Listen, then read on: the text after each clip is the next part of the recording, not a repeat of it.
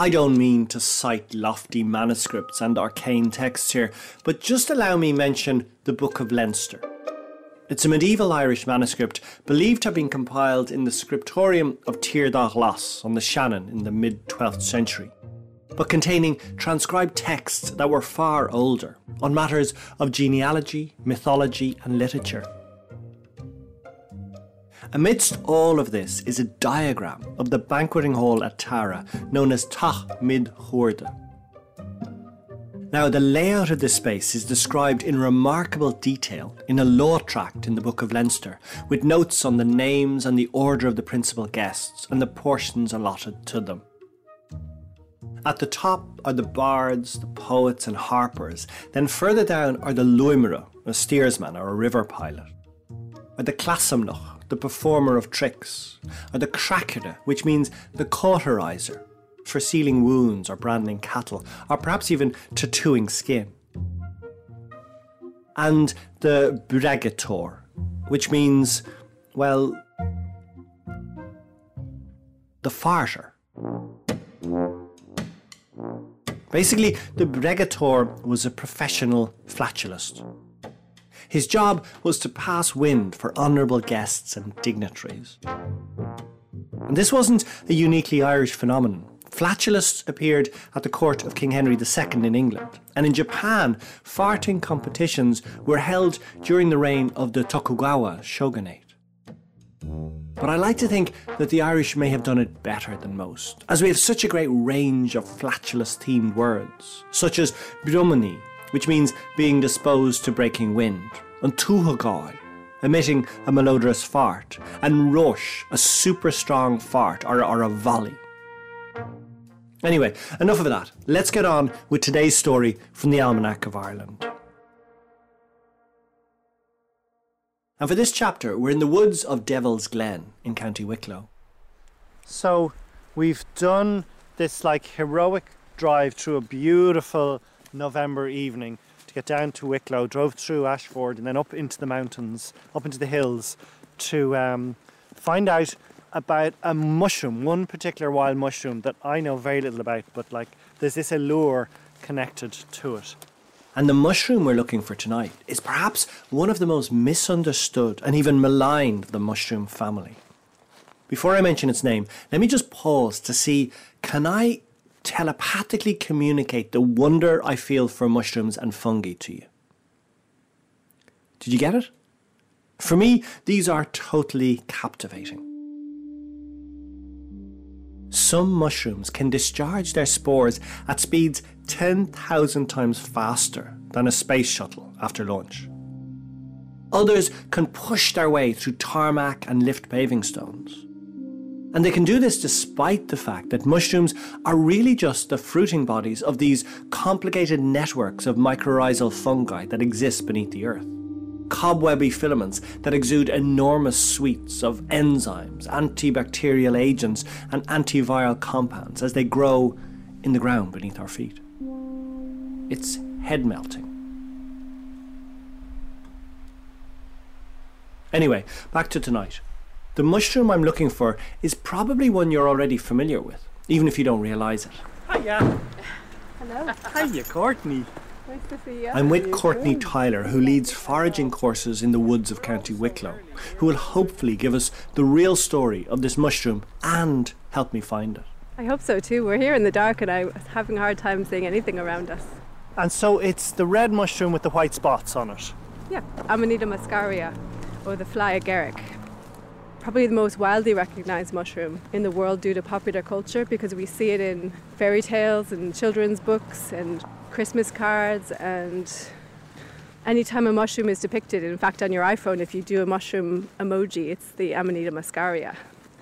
It can't really be confused with anything else. It looks so dramatic and eye-catching. So that's what we're hoping now as we walk through Devil's Glen now in the darkness, that with our head torches perhaps it will light up.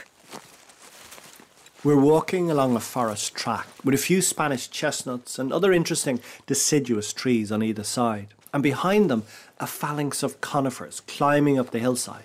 I have come so ill-equipped with my rubbishy little torch. As darkness falls, the colours gradually grow muter, turning to shades of grey on their way to black. I have that giddy sense of anticipation you get when searching for something you crave. I'd love to get to see one of these fabled mushrooms in the wild. And tell me why you're particularly interested in the fly agaric. I think it attracts me on lots of levels. For one, I'm interested in all mushrooms, and especially edible, medicinal or poisonous. But this mushroom is all three of those things. So It's edible, it's medicinal, and it's poisonous. yes. Plus, I quite like things that are controversial, and there's so many stories inside this mushroom. And perhaps one of the most interesting stories is the one about this mushroom and its relationship with Adam and Eve. When you go back through time, looking at even old frescoes painted in Roman Catholic churches, there's pictures of Adam and Eve, and they're not holding an apple, they're holding an Amanita muscaria, which is really interesting. Yeah. In some medieval images, the fly agaric is also depicted as the tree of life, which is perhaps an indication of its potency. In some cultures, it was used by shamans to create what they saw as a direct connection to the spirit world. And used for divining or telling the future, and rites of passage ceremonies, really fascinating stuff. So perhaps something that's perceived as so powerful is also then pushed down, or people are told it's so toxic that you shouldn't even touch it. I think in early Irish times, mushrooms were considered a dirty thing that just appears on the ground, and even the term toadstool. Well, they come out of poo. We see them in the field coming out of cow manure. Some do, yeah, some do. And definitely they all come out of the ground. Well, most of them, except, and that is like the darkness. They come from the other underworld. Yeah, exactly. From the dark and the cold and the wet and the mud.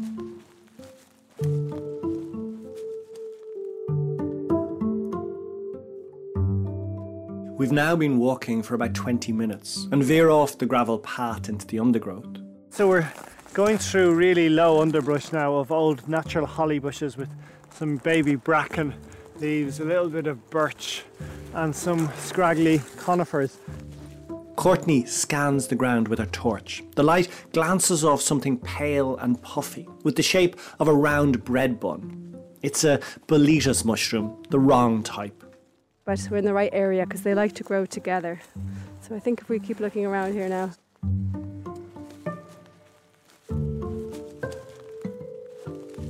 We ventured deeper into the brash and the branches. It's getting very Blair Witchy. We're in the pitch darkness except for Courtney's lamp. Our eyes sweeping constantly right and left for flashes of red. One interesting fact I think is really, really fascinating is that fungi are their own kingdom. There's the animal kingdom and the plant kingdom. However, animals and humans are more closely related to mushrooms than mushrooms are to plants.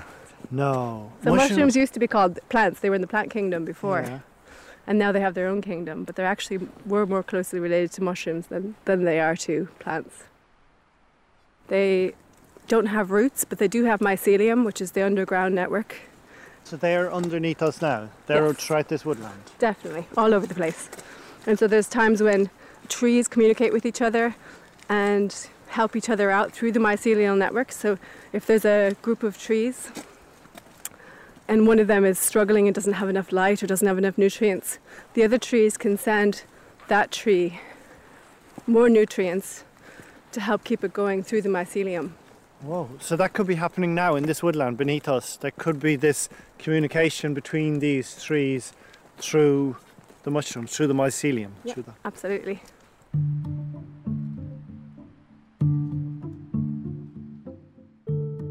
There's so much to learn about this mushroom family.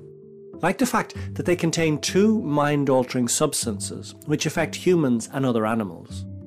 And that they're called the fly agaric because people sometimes drop bits of it into milk to attract and kill flies.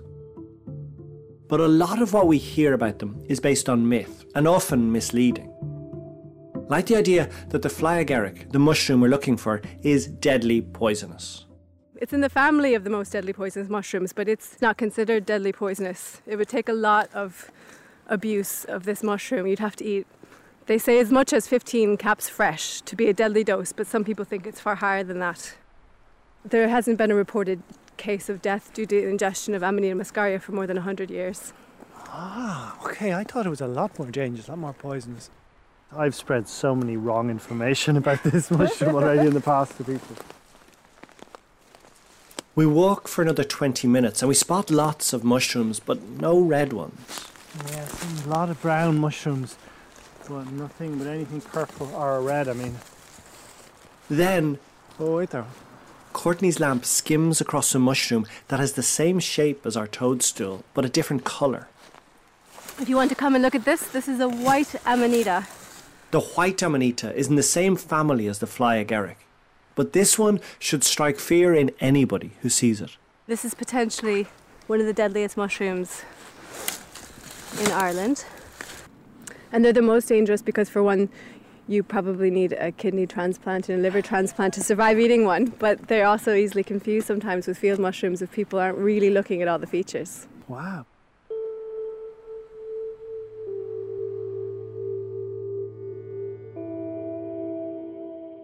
The night is gathering, and it's now too dark to see much of anything.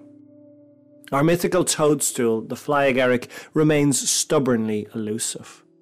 I was on a mushroom walk today and there was a man from Belarus and he asked me if I'd ever heard the theory that the mushrooms know we're coming because through the mycelium, and they can choose to hide and pop back underground, or they can pop up and say, here I am, which I thought was very interesting. They'd know you're coming because they'd sense us walking on the ground. Yeah. If their senses are everywhere. And they'd hide. Well, it seems they've done that tonight.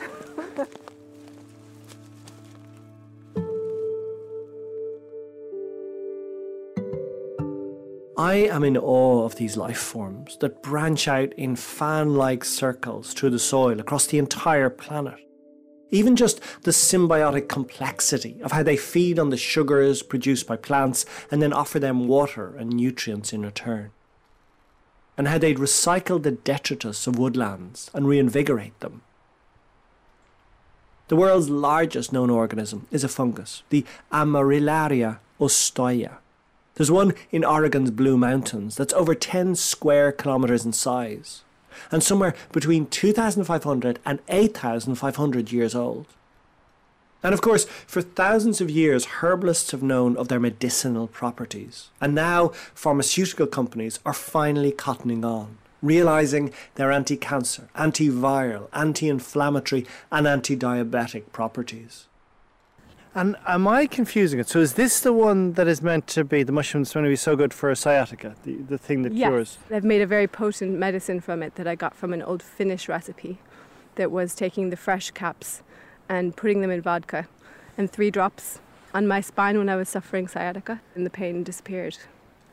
And maybe about 3 weeks later, the pain sort of came back, just a little niggling hint of the pain, and I repeated the 3 drops and didn't feel pain after that ever again. Right. So we should really be using this. We should know how to harvest it and how to make these medicines, or at least find someone who does know how to make these potions. Yeah, and I think knowledge is power there. I think if we weren't too scared to teach people because we assume the lowest common denominator, they're not difficult processes to understand. They've become even more alluring now that I've spent, is that almost 2 hours without finding anything? Okay, I will find it though. It's going to be like I'll be like Captain Ahab.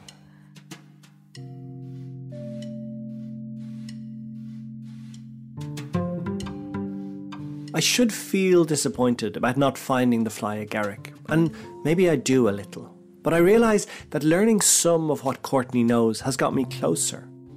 While so much of our mushroom knowledge died out in Ireland, we now have new citizens from all over the world living here who still do know. Eastern Europeans in particular recognise and understand their mushrooms. We should be seeking out their guidance. We head home. I guess so.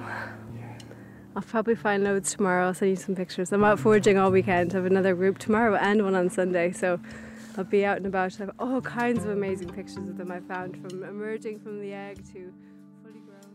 The Almanac of Ireland was presented by me, Manchán, and produced by Colette Kinsella.